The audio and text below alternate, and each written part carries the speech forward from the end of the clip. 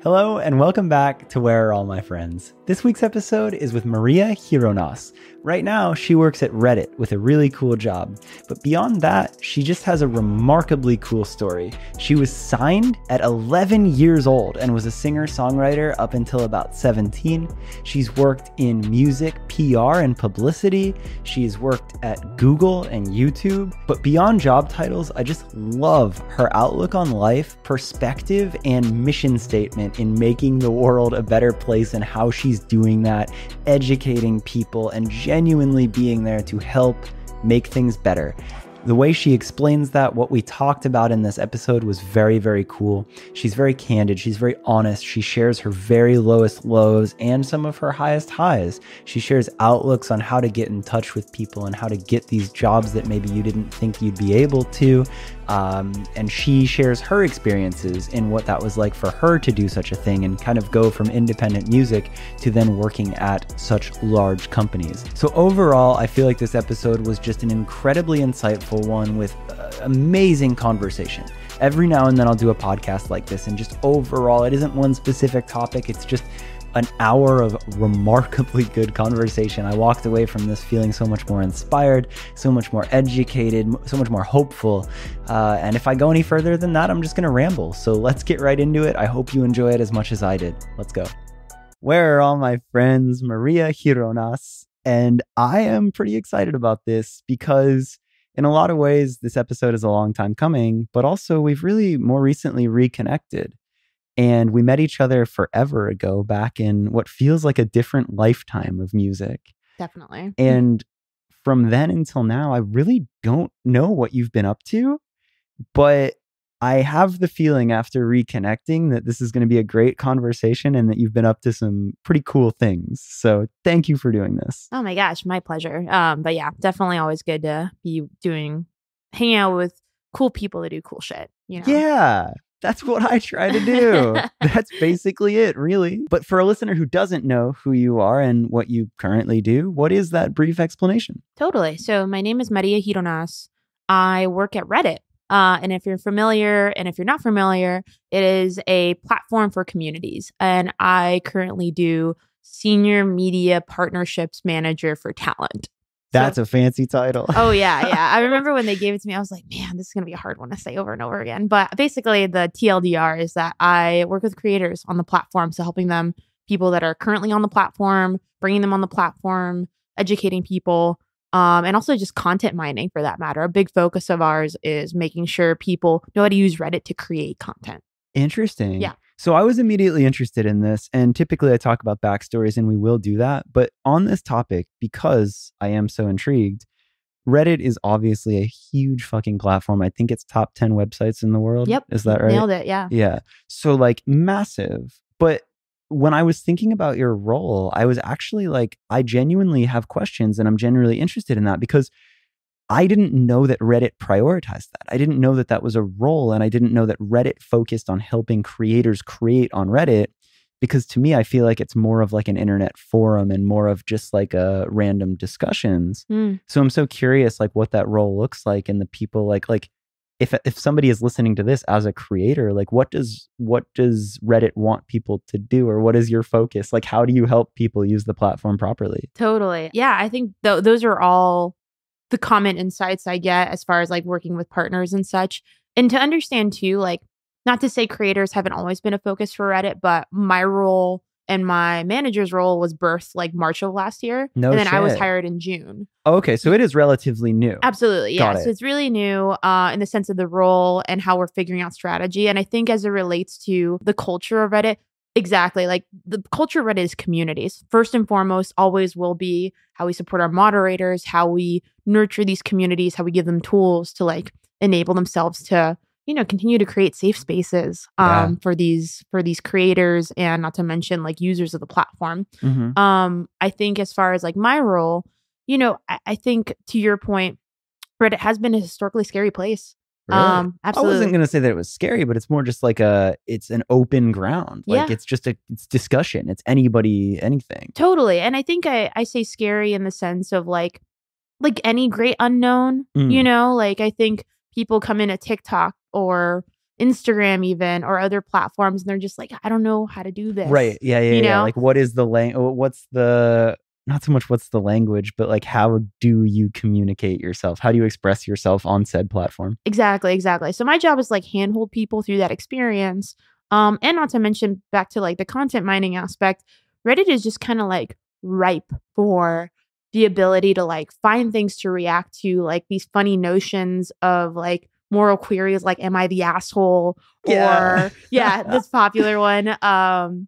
Or just even there's a lovely subreddit called Mom for a Minute for people that are seeking maternal figures that don't have them in their life, asking everything from like dating advice to, what do I do in my period or stuff like that. And I didn't know that was one. There's so many beautiful communities. That's honestly like, I swore off platforms after a previous role of mine. And I was just like, I fell in love with it. I really do. Like, not that I necessarily like believe it doesn't have, I don't believe Reddit's perfect. And I don't think any other company would tell you that. I believe that it's a beautiful space that deserves to be taken care of. Well, that's actually what I'm so interested in, is because to me, like, Reddit is my sacred space is definitely not the right word, but like I don't look at it like social media. I look at it of like a resource where I'm like, oh, I'm trying to learn this. So like some of my subreddits is like, I love Explain to Me Like I'm 5 because no one is above it, right? That's such a good one. It's so good because it's like, oh, I just want to learn something. It's something that I wouldn't think, and somebody will take some crazy complex physics thing and then I'll be like, oh shit, I actually understand that fundamentally. 100%. I love any of the FIRE, Financially Independent Retire Earlys, like those discussions, like they're so above my head at times, but every time I'm like, I'm just going to read a little and I'm going to learn a little bit more.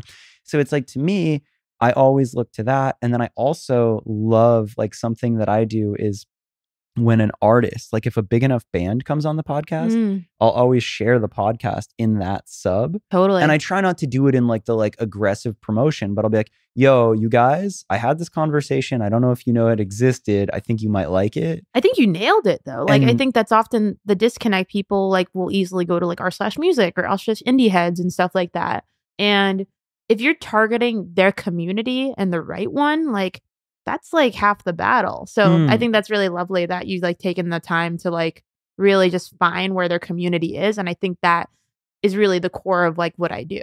Yeah. Well, I try to be really respectful with it though, because you can feel it. Like that's, I'm like, when I go and do that on Reddit, I'm like, I promise you, like, I don't care about the numbers. I don't care about the likes. I'm like, this is because I think you would like it. But that's again, that sacred space of Reddit. So that's where I'm so intrigued by your role there, is like, how do you encourage people? Like, what is the best practice? Yeah. Like, what is that? Good question. What have you been up to? Who do you work with? What is that? Yeah. I think the reality is, like, because our team is so new, we're still developing like what our strategy for creators is on the platform. But I think like where we're at right now is to use Reddit, you get to formally understand like all its different features. Like there's a live streaming platform, there's a video platform, there's a audio only, like a Clubhouse type of platform within Reddit. Literally didn't know that. Yeah, exactly. So there's so many things you can like tap into. And I think the other thing as far as best practices go is like, think of it as like a feedback loop ecosystem. I think as often with other social media platforms, you give, but you don't necessarily receive. And your receiving is like following, likes, and comments. But imagine with Reddit, like you post your podcast and someone's like, hey, like I wanted a follow-up question on this. And you went live really quickly to explain something more about a point. And then you took a clip from that and posted it on the video platform. And then someone had another question like, hey, like it'd be really cool if they did a live episode of this to follow up on this topic. So you went live really quickly on Reddit, and being able to continue that feedback loop of content opportunities. And I think other creators with that. And I think as far as like additional best practices, really honing in on your community. And I think what's the beauty of Reddit, it's that it's a great addition to anything. So if you have a Discord, TikTok, amongst other things, you could still find your tribe on Reddit. 69% of Reddit users don't have a TikTok account. 74% don't have Snapchat. Love that the percentage is 69. My immature self. It's poetic to say the least. It's great. It's its own world and culture. 16 years of a platform that has created its own tribe. And I think that's pretty lovely. I love that too. And like, as you're saying that, I was thinking about it as like the difference between that and other social media platforms is I feel like knowledge is rewarded, which is so fucking rare. 100%. Like, oh, that got upvoted because you added something to a conversation, because you shared something intelligent, not Totally. because of like a bunch of other just like and algorithmic metrics. Like, it's like literally like, oh, did you help? Did you add to a discussion? Did you explain to somebody the best way like they were 5? Cool, that's at the top now. 100%. And like that to me reminds me of a more pure internet that I like grew up finding resources on. And I feel like I'm like, yeah. So I guess all of this to say, and we can get more into it. I don't want to make it just about that. And Totally. I certainly don't mean to make it just like a Reddit plug, but I'm genuinely interested. And I think that that's a cool role that you have. So I'm like, oh, interesting. Crazy that they're paying attention to that. That's cool that you have a role there to do that. Yeah, it's a privilege like anything else. I find a lot of passion. My 2 objectives in life with any work I do is elevating marginalized communities and teaching people tech is not scary, especially creatives. Oh, so fuck, what a good mission statement. I mean, I think I've always approached technology like I'm super intrigued by this, but as a marginalized person, it's a very scary place. How do I empower them to realize what spaces they can take back and reclaim? In addition to how do we elevate the next generation of marginalized communities to realize that they can take these things by the reins? Fuck, that's so cool. Because like, I mean, again, too, maybe we agree on this. Like, I love and hate the internet equally. Like, Yeah, I 100%. really like, because there's a side of it where it's legitimately a tool, right? And you can bring together communities and you can learn, you can educate and you can bring together. Yeah. And that's my favorite thing, right? This podcast wouldn't happen. Like, so many of the guests on this show that I don't know is me sending a random message on an internet platform, just being like, yo, I fuck with what you do. That wouldn't be possible without the internet. But then there's another side of it where it's so toxic and all you're doing is comparing yourselves and all it's doing is creating like more and more capitalism and more biased opinions and all that. So the fact that you have that mission statement and that you are adding to the positive side of that is something that I genuinely respect. I appreciate that. And I think there's this Will Smith quote I really like hold true. Racism isn't new, it's just being filmed. And I think a lot about that with the internet. The more available it becomes to a lot of different people, the reality and the reflection of our society comes with that. But it's also, the world is non-binary, the internet is non-binary. There's not black or white, there's a lot of gray. So we have to be able to sit in that discomfort in order to really understand what this looks like and how we can reclaim it for the people that need it. That's crazy. It's crazy that you say that like that, because similar but not the same. I oftentimes say that like if life was just black and white, it would be easy. But the unfortunate truth is so much of it is a gray area. Totally. And the more successful you're going to be in life is the better you can navigate that gray area. Absolutely. So it's like a parallel. Yeah, I love that. Yeah, very similar. Damn. Okay, so let's go back a little. What made you this compelling person that you are? Like, how far back do you go to finding potentially a purpose and a desire to do that? And like, where does that come from? Like what is early you leading up to this? What's that look like? I guess the best context to start is like, I'm the child of immigrants. My parents immigrated from Bolivia when I was 17 and 18. When they were 17 and 18 rather. And I was born here, raised here, an American with that.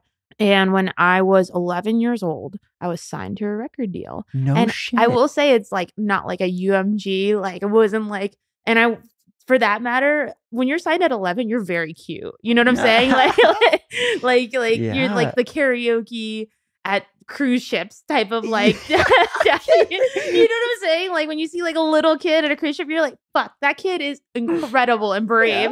Like, I do have a talent for songwriting. And someone, my guitar teacher at the time saw that and brought in his business partner to be able to sign me. And I recorded an album, co-produced it, learned how to use Logic, learned how to wind cables. I was in the pilot of a TV show that never aired. And I just had this incredible experience from 11 to 17, learning how to be a creator. And when I was 13, 14, I started developing as a young woman. And a lot of those same people that I worked with started asking me to wear tighter clothes, go to certain events. And I just, at the time, when you're a kid of immigrants, and not to mention doing well for that matter, Right.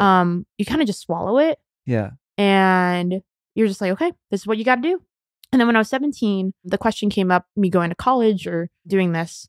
And I don't think there was a question about if I went to college. It's just a matter if I continued music in the way I was pursuing it, like as an artist. So like college was for sure happening. Yeah, like it was, my parents would disown me if I didn't go to college. But also like, I'm a student of life. Like I wanted to have an education. But I think that is a thing. Like I've noticed that like it's funny, like child of immigrants, I guess to some degree I have that. My dad is Scottish and he came here from Scotland. Totally. He did he despise Scotland? No, he just was very excited. He recognized the American dream and like the opportunity.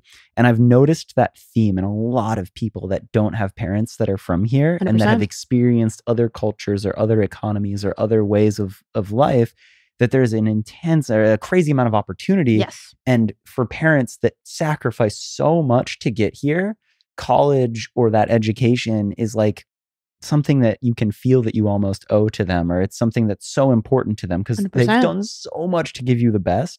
So I understand that. But it's interesting because like in the spot of already being signed, like maybe that could be something where you're like, well, no, I don't do this. 100%. And it was the distinct reality of like, I could do this or I could go to college or do both. I decided to go to school and not pursue music anymore. If anything, I was just like, I fell out of love with it. I was playing shows all the time. I got to play House of Blues, Glass House Pomona.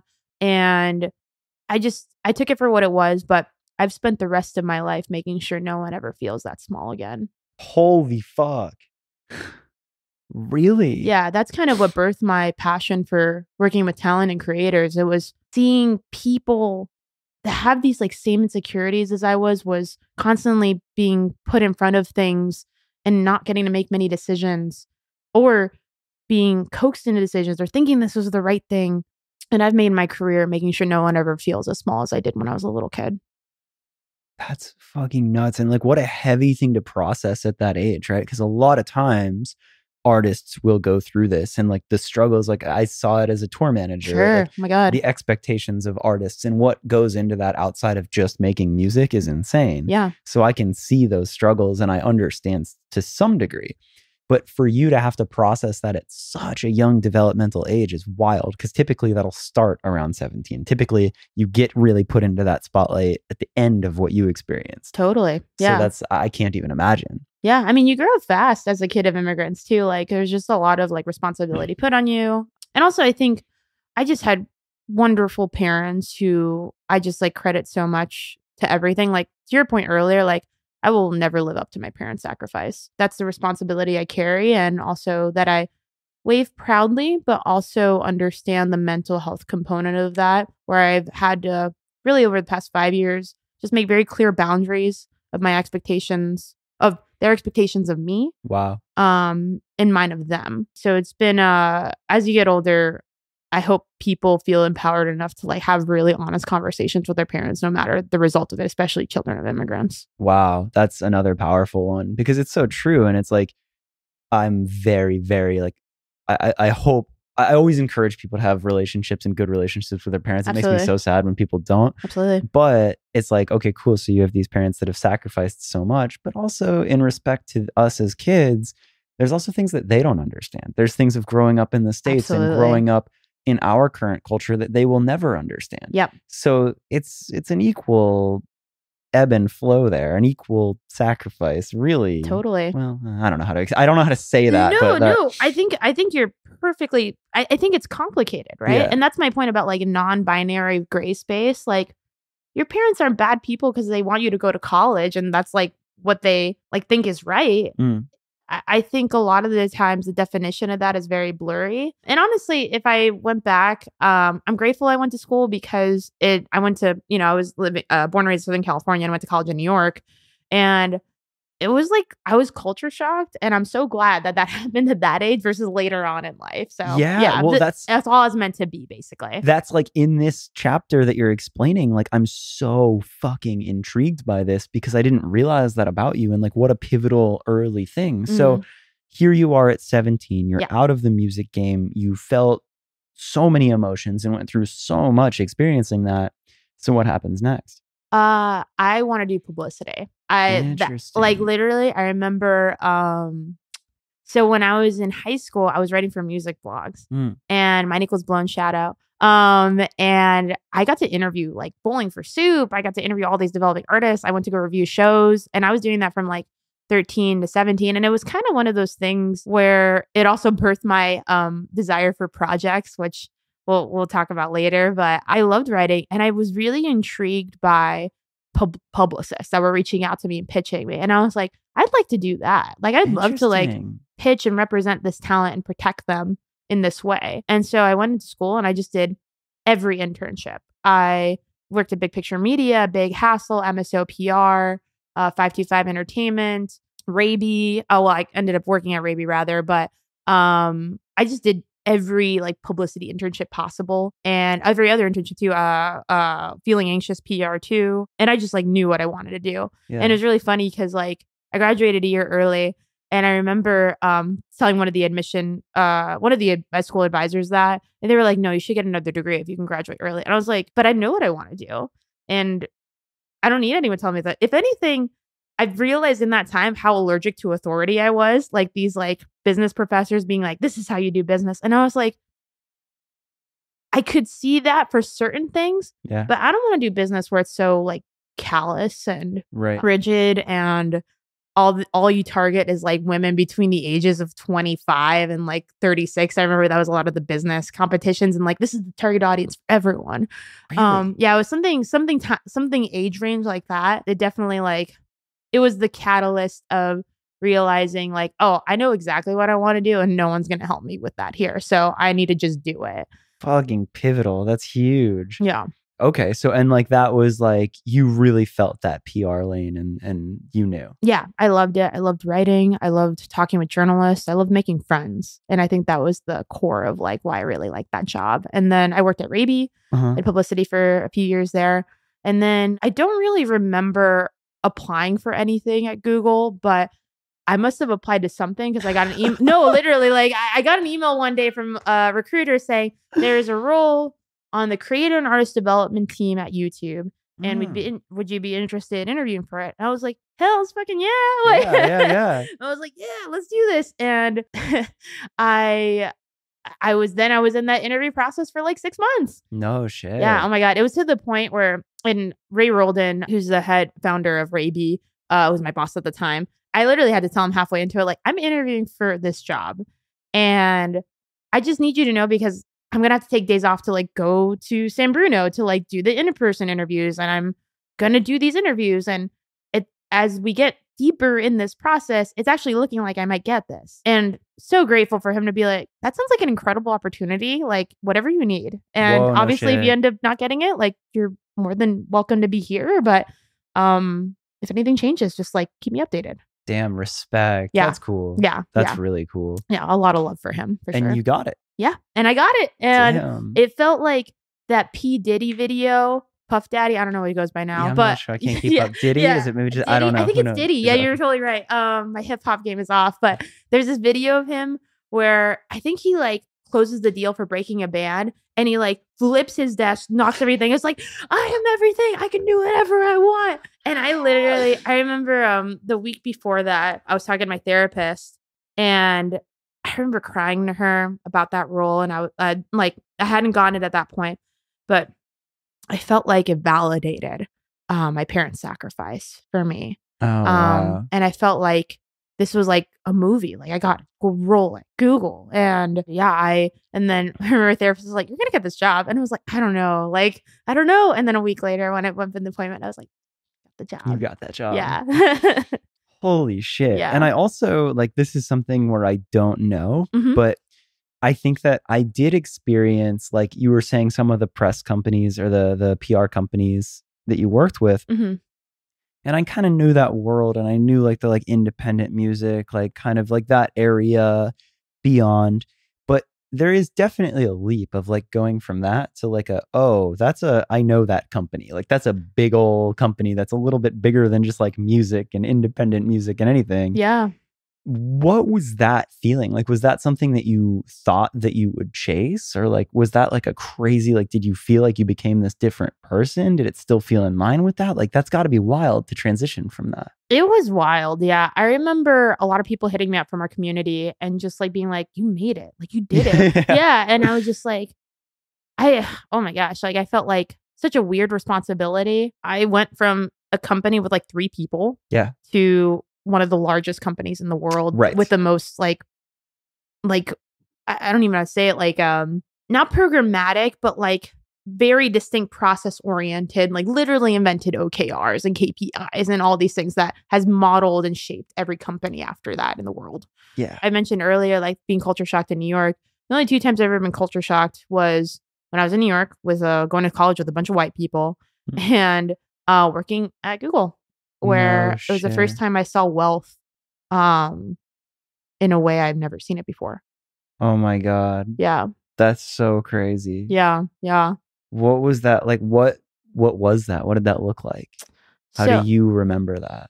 I have a particular memory. I think it was like a month after I started. There's employee resource groups at companies called ERGs, and they're everything from subject matters like Black people at Google, Latinos at Google, and stuff like that. And many companies have these things. And there was women at Google conference that was happening, and I attended, and I was sitting at the front row, and I can't remember her name, but it was the head of like legal at YouTube, like, and she's Latina. She like looks like me. And I was just like, damn, like you're just like so cool. And she said something that is forever like, and I still like get teary from it, but she was like, I make more money in a year than my parents have their entire lives. And and the reality is like that sounds cool, but it's like such a crazy thing because I almost feel like I don't deserve it because like my dad worked in hard labor and I'm literally just at a computer all day doing my thing. And not to say, and I this is like my interpretation from that now, but it was just one of those things where I like felt like someone said like something that I exactly was feeling. Yeah. And I was sobbing, like literally just like, so like, yes, this is exactly how I feel. This is exactly the words I needed to like explain this experience I've had this past month working at a company that I almost don't feel like I deserve to work at. That's so insane. Yeah. Like something that I think to myself is like one of the biggest things is like you have to get out of the way of yourself. Like these things are so possible. Yes. But like literally you can get in the way of it. Like you can be like, I'm not worthy of this. Because like if you know your parents have worked and had these incredibly meaningful careers and done so much good, and then you go and sit at a computer and make more than they hold, like that is so crazy. Like I too am feeling that. I'm like, Jesus Christ. Yeah. But it's like I don't know how to or like I know that feeling of like it's actually difficult to get out of your own way. Like when you 100%. put yourself in a position where you can be that successful, it can be so easy to self-sabotage that or never actually own it or sit with it. Yeah. Because you actually can't fathom it. Yeah, absolutely. I think until certain realities face you, like you really don't know how you'll react. And I think you can prepare your whole life for situations and success. Like I remember during that interview process, like I was like, it was like school. Like I was studying, I read everything about Google, YouTube, the company, the history. I read all these like business books about like stars, like a strategy tactic analysis result. Cool. Situation tactic analysis result, and how you like answer your questions. Like modified my resume. Like it was like every day after work or when the hours I could, I would just like study. Holy fuck! So you like leveled up as an educated person. Oh my God! Going into all that, those skills I have carried with me for the rest of my career, and I teach them to people because I've kind of like been reminded of recently. I'm working on women in music. I'm on the Women in Music Diversity Inclusion Council, and we're doing this amazing internship opportunity where the whole premise is like people that 100% do not have any experience in music. Whoa. Yeah. So that's like the main qualifier. They have not had internships. They have not, maybe not even have college experience or anything like that, but are interested in music, passionate about it, and willing to work hard. And one of the people and our committee was kind of like, oh, we should include like in our rubric, like if they sent thank you notes or something like that. And our head of diversity inclusion, Chissy, who's incredible, noted like, no, like some people don't know how to do that. And that's not a reflection of their inability to like be successful. It's just some people literally have never been taught to write a thank you note because they haven't had the privilege of having to like say thanks for a lot of things. So it's like, not to say like, you know, my parents taught me how to do those things. I'm grateful enough and privileged. But there was a lot of stuff I didn't know how to do at Google. Like I didn't know. I remember there's this concept. I remember like halfway to my job there's a thing called dog fooding.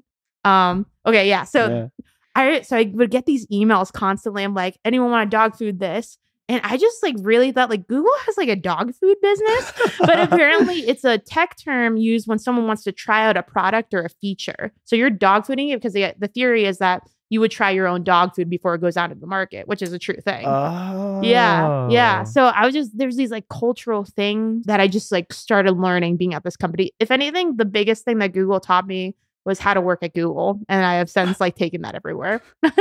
Interesting. Yeah. But that how to work at Google was enough of a foundational skill where it was a valuable thing to translate and carry over everywhere else. 100%. Because certain companies like, I don't want to carry that with me. I don't want to remember how to work for X company because it was toxic and fucking terrible.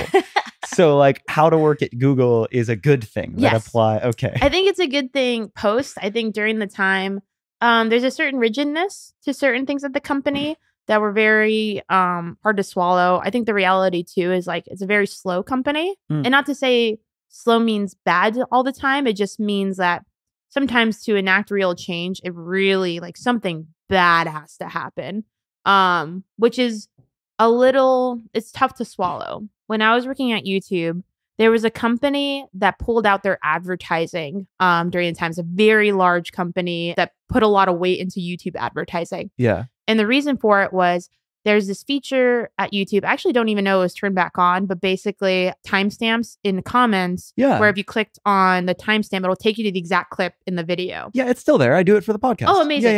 Yeah. So pedophiles were using that to mark certain points in a video that could be very innocent that were marking where children were.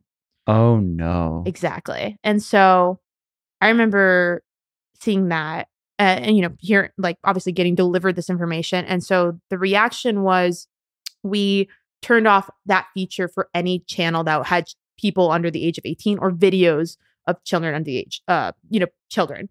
Obviously, I think that was the right thing to do. Like I stand by that because what else is the solution there? Yeah, that's fucking terrible. Absolutely. But, you know, you had some artists that were under 18 at this point in the career, and suddenly their video is not getting to monetize. It's not getting to like do these certain things. Exactly. Oh, because if that feature then goes away, you can't use it. Exactly. Oh God. So, yeah. So you had a lot of artists, creators that, you know, were getting their videos demonetized, I think is the term. Right. Yeah. And you're just like, choose your fucking evil. What do you want? Exactly. And like it was like a little weird because we couldn't exactly explain. Yeah, you couldn't be like, this is why this is happening. Are you sure you still want it? Exactly. And I think even like I'm oversimplifying it for that matter still. But that was like one of those things where like something bad had to happen in order for real change. But this was something that was happening on the platform way before someone decided to pull their money out of it.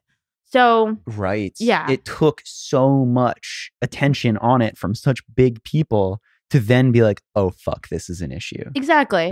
And, you know, all that to say, too, it's not a reflection of all these certain cases. But like I said, sometimes it takes very big things to happen at these big companies in order for real change to happen very quickly. That's like something that I'm in real time, like thinking about with you, where it's like, you have experienced so much of the goods and the bads in these industries and these professions that I'm like, I can't believe you're still here with a mostly optimistic and positive view. Like that shit can be taxing. That can take a lot out of you. I think my trust was taken away during that time from platforms. And not to say YouTube or Google, like if anyone asked me, I think that's an incredible place to work. If you have the opportunity to do so, go for it. Like, you know, reap all of it and such. Every tech company is evil. They're all but they're also beautiful and they're doing things that have a lot of gray space to them. So I think that's the mindset I go into everything now and anything in business. Like, you are not perfect. Yeah. You are not of my family. If my morals are compromised, I will challenge that, because I will not like live and die by like your sinking ship. Right. So if anything, I would not probably be in this industry anymore. I felt empowered to like, all right, I need to fucking protect people. Like, I need to do something to where it makes people feel, safe. And I, obviously being a child that was signed, like, I was like, look, like Oh I got to my protect all the God. younger people I have on my channels and stuff like that and have continued to do so. Yeah. That's crazy. Like, as you're saying that, I'm like, oh my God, I get it. It's like, yeah, like you're aware of both sides, but it's like, if this is this gray space that can be adapted and you're aware of both the goods and the evils, maybe you're not going to change the world, but if you can tip that gray space scale to the good, then like it's a fight worth fighting. 100%. Robin Damn. Hood that shit. Like, no, literally. Like, I think I have colleagues that have asked me, or not colleagues, a lot of friends that have asked me, I don't know if I should work at Amazon. I don't know if I should work at this company. And I was like, listen, they're all evil. They all got their evil things. Nike, Adidas, like all these things. But the people in them, a lot of the good in there, there's amazing people that you'll work for. But you have to go in the mindset that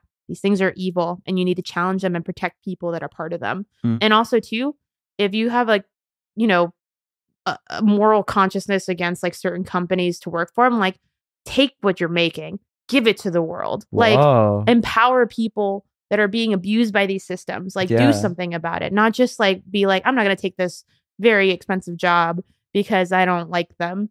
And I think there are cases to do that. Like, Sure. But I think the complexity of these companies doesn't lean to benefit marginalized individuals who don't want to seek jobs from that. I think you could reclaim these things and enable other marginalized communities to elevate them and empower them. That's fucking cool. Wait, and actually to that point, I feel like you said such a big thing that I didn't like fully conclude in my head. But so you went to that Women in Google thing and what was her title again? She was like the head of legal at YouTube. Head Something of crazy legal, like right? that. And she shares that.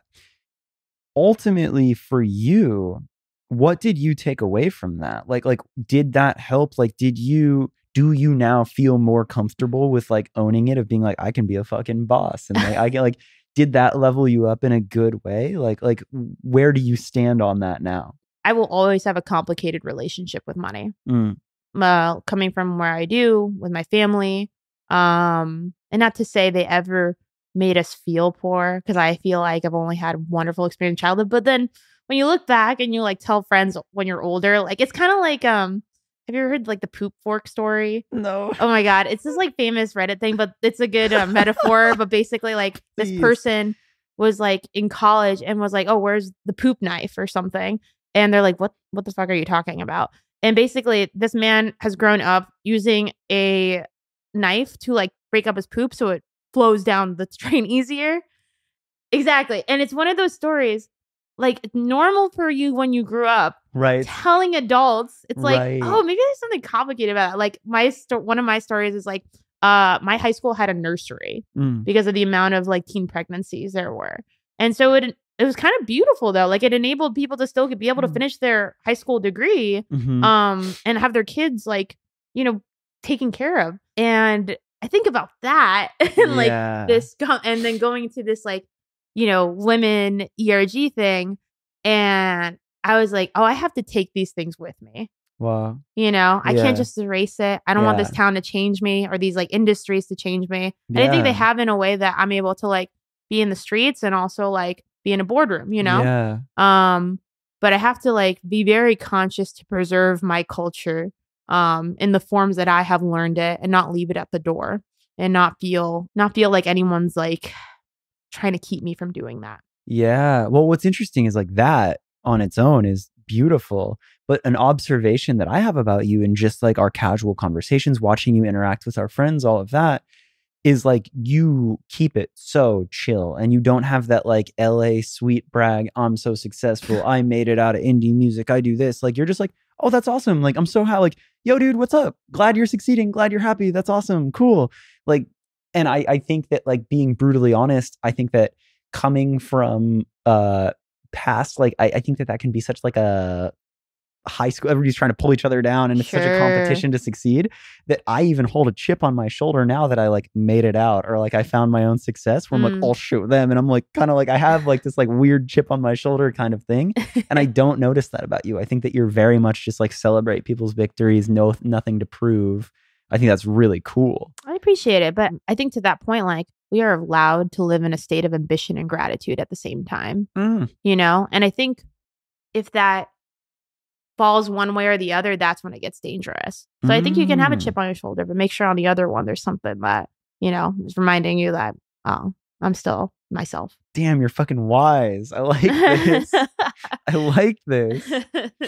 Okay, so moving on in your story. Yeah. So you do not work at Google and YouTube anymore. I do not. Yeah. Here you are at Reddit. I am. And it's interesting because I think like, especially as I'm learning your story, you are so much more than just like in music. But what now, like, what is that evolution going from Google to now Reddit? And like, where do you kind of sit in life? And like, you were telling me about like the oh my God, I'm spacing it, but what you're working with music and helping people in music as well. Sure. So like, what is this current evolution and like, where does everything stand? I've always done everything. My philosophy as far as the way I work is like, I need to start at like 200% because I can go less. But if I started 200, I'd develop the stamina in order to continue it. Sick. Basically. So like when I was even in Publicis, I was working at Fender. I was working at Even at Brooklyn. I was doing like all these like freelance social media stuff, like doing stuff for labels too. Yeah. And at Google, I had to stop because of the way like my contract worked and everything. Right. And I got so bored. Whoa. Yeah. And I think the company is like intellectually challenging. And I think the people I was working with are incredible.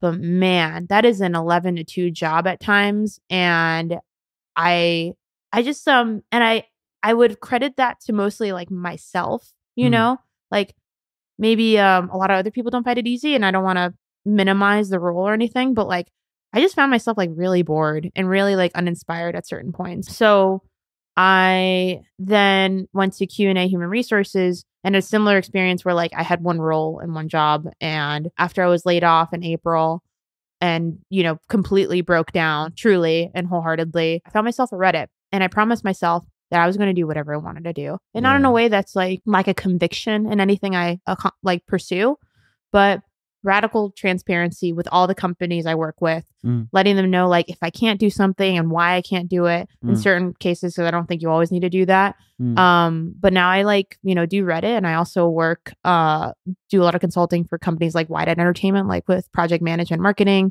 I do DSP strategy for like Downtown Records.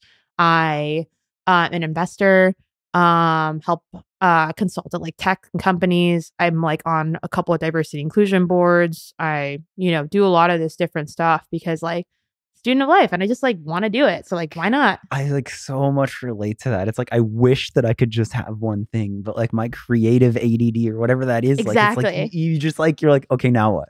Exactly. Yeah. So do you find I'm so curious genuinely, because I think that sometimes I will idolize the idea of like, cool, you're set, good salary, you're chilling, good company status, Google type job. Sure. And I'll be like, I should just do that and chill and like enjoy more of life. But I've never experienced that specific role. And now here you are back in this. Like, do you find one more fulfilling than the other now that you're back on this side? Or you're like, no, this is better. Or is that too simple of a way to ask it? I don't think that's simple at all. I think the reality is I don't live in a state of absolutes. You know, like this is the way I feel now. And maybe in like 40 years, I'm just going to go to pasture at Google and like, you know, do the job for a couple of years. Literally. And like, you know, and just enjoy the time with whatever ambition I have. I think right now I'm in a state of like feeling really content for the first time in a long time and feeling like I'm challenged in a way. If anything, I feel like I could do like 40% more. And like in additional roles, I think in the roles I'm doing, I'm like appropriate, like putting time into them. But I just want to be like a little kid and just be excited and like give energy to things. Yeah. Fuck, that's cool. That's a great place to be. And I think that like when you find that pocket and you have that little sense of fulfillment, like it's my interpretation of that is it's very important to be present in that because that is rare and it ebbs and flows. Yeah. So whatever that is that makes you get to that spot, it's just like, cool, dance with that, live in that. It doesn't need to be any more or less or whatever. Yeah. And if you feel like, I think something my therapist and I talk about a lot, like a couple weeks ago, I was like, I don't want to work at Reddit anymore. She was just like, Maria, like you do this thing where you just feel like something's too slow or something's too like something's too uncomfortable and you don't sit in the discomfort. And you need to do that. And that is like growing up. And I was like, fuck, Kristen. Kristen. Yeah, like, and I was like, she's absolutely right. You need to sit in discomfort sometimes, realize that this is just how it is. But not in a way that doesn't bring you joy. It's just in a way that you can't just like live life by just like unabashedly like going about it, you know, Right. just getting everything you want stuff because that's not how the world works. Right. So I'm, kind of doing this practice of being present by sitting in discomfort and realizing that's where I'm at, and that's okay. You said it was Q&A that you left in 2020 and you like fully broke down. 2021. 2021. Yeah, it's all good. Okay. But yeah, I was let go from my job. I was called one day and said my role was eliminated. Yeah. And there was no longer needed there. Yeah. And I broke down. And when I say very seriously, and I don't take it lightly, like I didn't want to live anymore. Really? Yeah, 100%. I felt like I left this amazing job at Google for this company, and there are a lot of amazing people that work there, and there's a lot of really good they're doing for empowering artists and such. But I was just so broken, and I think a lot about. I don't think as much about it anymore, but at the time, I went through a period of just feeling so broken and a shell of a human, and I say that with all the reality of that because I felt like I just let my family down, my friends down. Like, do you think that like you identified so much of your self-worth with a job, so then to have that taken away, you were just like, who the fuck am I? I think that, but I think more of like, I put a lot of trust in the company, and that's what was broken. Yeah. And I think I just took that and I was like, I can't trust anyone. Holy shit. Yeah. But then later on, I was like, I can't trust anyone. Oh. You know what I'm saying? Like, right. Yeah. Holy fuck. Yeah. It's like, it was just a perspective change on it. And I just really took a hard look at myself and my time and what I really wanted to do. And I can't trust anyone. And that's okay. Damn. That's fucking heavy and powerful. But I the reason I wanted to go back to that is because I do feel that you're a very honest person and like you're very real. Like you keep it very real and you're happy to share all of this. And as we talk about this and the whole podcast being like this come up story in creative careers and all of this, like there are fucking lows to this shit. And I think that so much of the growth is in those lows, and it's so easy not to talk about them or to pretend like they're not there, or like, I don't know, like just there's a lot of growth and lessons in that. Yeah. And I find it encouraging when I hear people that I look up to just own it. And they're like, I don't want to fucking live. You're like, oh my God. Okay. Like I'm going to be okay. Like I'll get through. I find that will helpful to hear that in a weird fucked up way. 100%. I think there's this like kind of the metaphor I use for people when I describe that moment in my life was like sometimes when you tune a guitar and you're just like that half step, like barely can get it like to the key you want it at. Sometimes you need to tune it all the way down just to hear how far you are from it to the actual note. Interesting. And I think in the way of like my experience that like I was low, like like I was unwell, to say the least. I didn't leave my room for weeks. I barely ate. I was talking to my therapist like almost like every week, every day, if not. And oh man, I just like felt so broken. Like I felt ashamed. Yeah. And all these things. But I look at that and I was like, I needed that. Like I needed to untune my guitar wildly to realize how far from the note I was, and the note of my life being like, I wasn't really happy. Holy fuck. and I wasn't really content. And it had to do with more me Yeah. than any of the companies I've been at. And I just had to like really look at that and realize where I was at in order to get to the tuning I needed to. That's so insane. And so to like really dig into that, just because Sure. it's so powerful, being at like a literal fucking zero, and now here you are at a much better place, right? Much Yeah, closer much to that better 100. place. Maybe we can't call life 100 because there's always bullshit, but Totally. a lot better. What were like specific steps, or like what was that healing process, or how did you start kind of picking yourself back up and getting there? I have amazing family and friends that were just like, you have nothing to be ashamed about. Like, everyone just lost their job. Yeah. And given some people lost it because like bottom lines were just not met at certain companies because of the COVID, and you still do amazing work. I just had a lot of people that were reminding me of my worth. And at some point I believed it. I mean, I finally did things like I started working out. I got on medication because I suffer from anxiety and depression. I mean, I don't say suffer anymore. I say like I overcame anxiety and depression. I still maintain that. Fuck yeah. And at the time, I think that was the other thing too about the reality of that era was like, I did not take care of myself. I did not eat 3 meals a day. I did not like seek medication. I had long overdue like doctor's appointments and stuff like that. And I just did not take care of myself. And I wouldn't blame that on the company. Yeah. I would blame it on, I feel like I think I gave this example to you when we were chatting previously, but like there's a psychology aspect of terrible twos. And like basically the concept is that someone said this to me, but every kid experiences terrible twos.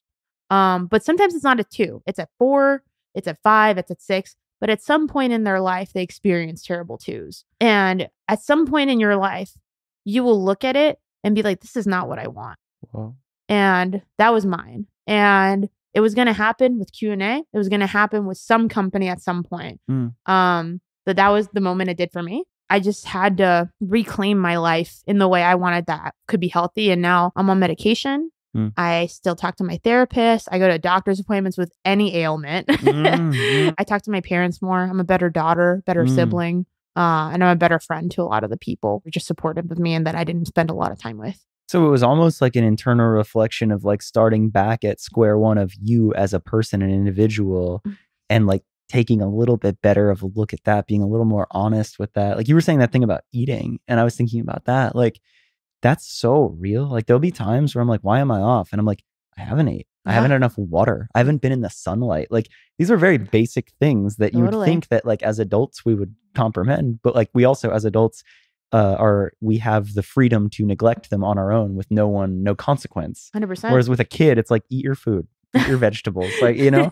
Exactly. And that's crazy, all of those things, like such basics. But I also, again, love that is your answer, because I think that if anybody is at such a low, that's such a real, tangible start, literally right now. Like, go eat a meal and like, you know, check in with yourself. Like, is your health good? Like, start there. That's helpful. Yeah. And James Clear's Atomic Habits, he talks about fucking great book. Let's go. Right? And I always was really fascinated by the 1% rule. And for people that don't know it, basically it's like the British cycling team improved by 1% with everything to do, like grease the wheels a little more, change the tires a little more, stuff like that. And eventually they won the Tour de France. Yep. And I think in life, like people think it's a lot of like drastic changes. I think media shapes these things in your life. Like, this is the moment, this is the climax and stuff. And very dramatically, but honestly, a lot of change can just simply happen by just 1%. Right. And the compounding effect of those 1% turning into 2%, turning into 3%, and like continuously going and going. Exactly. Yeah. Yeah. That's, oh man. That's also for anybody that doesn't read. I can link this, but I found an incredible 30-minute YouTube summarization of that book. Ooh, I'll send it to you, because to me, it's so nice. Like, I read the book and I was like, this is tight. And then I found that video and I was like, ooh, this is a great way to like remind myself of everything that I loved in it with like only taking 30 minutes out of my day. I love that. Yeah. 100%. Yeah. But fuck yeah. That's it. Great book. Yeah. I think what I respect about you is it's not just music, and it's such a bigger picture. But I also very much feel that you have this, I don't know if philanthropic is the right word, but you have this way of like really genuinely wanting to help as many people as possible. Sure. And I think that you're a part of a couple of those things. So like what, almost the plug of like, what are you doing and how can somebody that's listening to this who's like, fuck yeah, thank you, Maria. Like, how do they get involved with what you're doing? How, like, where are we at right now? Like, what are some of these ways that people can continuously add to this positive momentum? Yeah. Women in Music. I'm on the Diversity Inclusion Council. Women in Music, incredible nonprofit organization. Trying to break the glass ceiling, but also like, you know, I think with feminism and such, it's not about just like empowering women. It's about creating an equal playing field for everyone involved. Fuck yeah. At my work, I'm involved in I'm a leader in our LGBTQIA ERG. So, and my pillars are like advocacy and education. So kind of showing our allies and not to mention our queer community, like how do we do better about educating ourselves about each other and not to mention advocating for needs as we see fit. Amongst other things, like I mentioned, I invest. And so I only invest in marginalized and LGBTQIA businesses and business owners. Shit. Yeah. So that's been really, really amazing. So once again, like Robin Hooding it, like just reinvesting into that. And as far as like how you enact real change, I narrow it down to 3 things, but first and foremost is community. And I think a lot of the times, like I've talked to a few colleges where they're like, you know, they go to these like major city schools and stuff like that. I was like, if you're from Tulsa, Oklahoma, if you're from like, you know, Tacoma, Montana, go back there and educate people, show them. And I know that sometimes your ideas are too big for your small town, but I promise you that is how you enact real change by those communities. There's this concept in tech called brain dump. And basically these, you know, coastal like tech companies will hire from the Midwest and take them away. And then you just have an entire Midwest that's a certain way. And these people never come back to their hometowns. And I'm not saying you have to go move back to your small town, but you have to do better about being part of that community and being active in the things you want to change about it. Wild. Yeah. Well, that kind of comes back to like something that you were saying and that I love is like with Google and what you learned at Google, like there's a lot of people that could have, that are more than qualified to fucking kill it at these companies and make a great living and actually change things. But because they don't have foundational skills that will get them a foot in the door, they will never have that chance. Exactly. So I think about that where I'm like, and like, can I give a specific example? I don't know. But like, if you could teach somebody how to make a better resume or write a better email or like these little things that at least get your foot in the door, that to me, like that's something where I'm like, that's fucking cool. Totally. Yeah. And I think the mistake often too, and the other thing, the other like pillar is communication. Like I think oftentimes people are like, oh yeah, just reach out to me if you want to talk and stuff like that. And I still think you should do that. And I do that. Like I'll hop on the phone with anyone, but I have certain boundaries for certain things where like, hey, can you look at my resume? And it's like, honestly, I do not have the time to. And sometimes I can. Sure. But just being very clear with the people that reach out to you and the time they're giving to you as much as you're giving to them, right? Like what you can and can't do and what you need from them. My friend Brian Mooney said this, and I thought it was a really good way of like organizing. But he said, I'll introduce you to anyone. Just write me an email, write me what you want to do and clarify that with me and I'll forward it along. And it's just like, that's what he needs in order to like do the thing he wants to help with. Whereas oftentimes I find that people like reach out to, they're just like, stop responding. And I remember that happened to me as a kid. And I'm not saying that someone's time isn't important. I'm not even saying that, you know, they're bad people or anything. But you just have to tell the next generation, those people that are reaching out to you from obscurity, like what you need and what they need. And those are the foundations of boundaries that they can really grasp. Oh my God, that's so huge. Because to add to that, it's like the next or this generation, not to put us above anyone or anything like that, but like there are so many people that are willing to help, but you have to be so clear about how you can help. Yes. And that's not a bad thing. But like, I actually remember this, like the kind of like the go-to comment of like the Instagram DM that's like, yo, put me on. Yeah. It's like, okay, like put you onto what? Like, what are we doing here? Exactly. Where it's like, I remember hitting somebody up that like, I wanted to be a part of this thing so badly. And I was like, yo, I love what you're doing, blah, blah, blah. And I thought I had like a solid thing. Yeah. And then they kind of put it back in my court. And they're like, all right, sweet. The opportunity is yours. What are you going to do? What do you want to do? What do you want to bring to the table? What do you bring to the table? Yeah. And I had to be like, oh fuck, okay, so I got it, but now like what did I get? Totally. Right. So it's like how do you remind people that are chasing that thing of like be so clear about what you want and what you can do and benefit to help people? Totally. Because like the attention and the time of people higher up, like it's not that they won't give you the opportunity, but their time is valuable. So just to say it so clearly and concisely of like, this is who I am, this is what I would do. If you could connect me with this, or if you could give me the opportunity to do this, it would make my life. Totally. And then you're like, okay, sweet. Like that takes 20 minutes for me. Like, let's go. Easy. Yeah, Right. exactly. I think the other thing I want to take away from too is like, my time is not more valuable than yours. Mm, You know what I'm saying? Like, mm.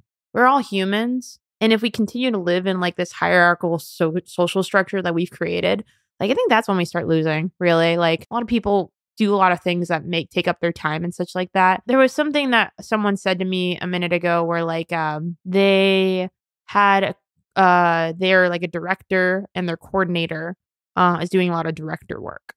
And they were just like, she needs to pay her dues or something like that. Mm. And I was like, no, I don't want to live in a world where people pay their dues. I want to live in a world where they're, you know, the work they're doing, the character they have is more of a reflection of where they deserve, rather than these companies putting like, oh, you can wait a year to be promoted, or Right. yeah, or you have to get to this level, or you have to do this and stuff like that. Like, Yeah. if you're doing the work and you're like a solid individual, Yeah.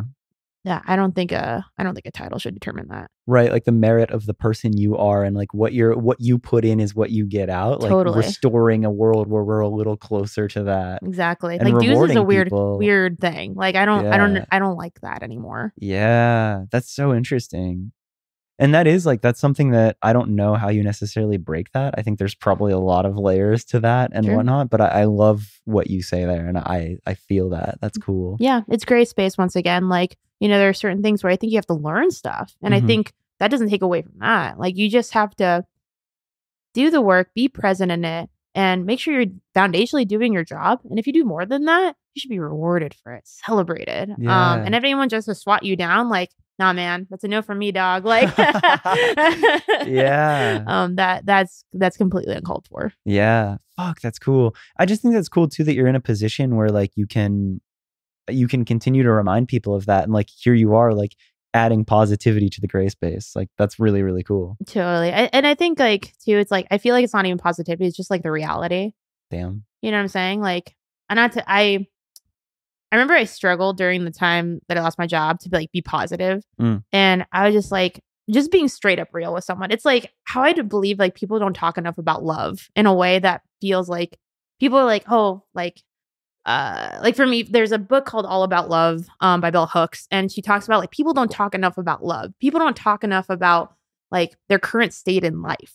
And it shouldn't be hopeless or desperate to like want and desire love. And it shouldn't be hopeless or desperate to want and desire a job or be unemployed or be employed and all these things.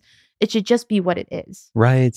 You know? Yeah. Like, and we're allowed to just discuss it openly. But I think to your point, like, it's a cultural shift and it's a community you surround yourself with that help slowly but surely create a new culture that allows for people to feel more included. Yeah. Yeah. Man, that's so fucking cool. You set such a great example. And it's like, these are conversations that I really live for having on the podcast, right? Like it's not, I don't care about really a specific job title or this or that, or like is it music? Is it that? It's just like the more we can have conversations like this and like hopefully encourage more and more people to like shift the narrative of culture and make it a little bit better. Like that's pretty cool to me. So thank you for so perfectly sharing your story and like adding to that. It's fucking cool. Oh, I appreciate it. A lot of mutual respect and admiration, truly. Fuck yeah. So to conclude, what's like where can people find you? What's the best place to get involved in some of the things you're doing? Like I'll obviously link everything, but just to explain it. Sure. I think with Reddit stuff, maria.gronas@Reddit. Fuck yeah. Damn, you hear that, listeners? That's the direct Reddit email. That's rare. Treat that with respect. Say exactly what you need and want. Exactly. And I don't know. I think people hit me up on socials and I try to be good about it, but I think email is my easiest thing. I don't know. I think if you want to be involved, like you can pick these big companies, organizations and stuff, but just really start just changing your direct community and like really thinking about how you can invest more in that. Clear communication, your community, and just like your ability to just be honest about things that you feel like you're comfortable enough to do so. Like salaries, promotions, job losses, job gains, conversations with managers, conversations about your income, balancing stuff. Like the more we could just have radical honesty, I think is going to change things for the next generation, and that's what we need. That's fucking sick. Fuck yeah. What a great episode. Thank you. Thank you. It's my pleasure, dude. Seriously. It was amazing. So there you go, Maria's story. I really, really hope you got something out of that and you enjoyed it and you feel that same wave of positivity and inspiration that I currently do as well. One thing you might have noticed is she was gracious enough to share her email address at the end there. It's very rare that people do that. Please respect that. But if you have something to say to her or questions for her, I'm sure she would be happy to answer them. So hit her up just like we talked about, with a nice, concise email, letting her know what she can help you with. That's exactly why this podcast exists, is I really want to help anybody, inspire anybody, no matter where you're at in your career, to make all of this culture and creative space a better place. So please hit me up with suggestions. Let me know guests you want to hear from, and just in general, supporting the podcast, sharing this on every platform, letting friends know about it, subscribing, all that stuff. I don't really care about the number or the metrics, but I care about reaching more people. So the more that as a community we share and spread this, the more that happens, the more people I can talk to, the more people we can help. And then I feel very fulfilled and happy, and hopefully people learn. So if this episode was helpful to you and you enjoyed it, if you don't mind spreading the word and sharing it in any way you want to, I very genuinely appreciate that. One thing that I also talk about from time to time is the Where Are All My Friends Discord, where we will do voice hangs and chats. And I have the feeling that Maria would be very down to do such a thing. So if you would be interested in one with her, please let me know and I'll try to set that up with her. I think that really covers it. Thank you as always for listening. I'll be back next week with another episode.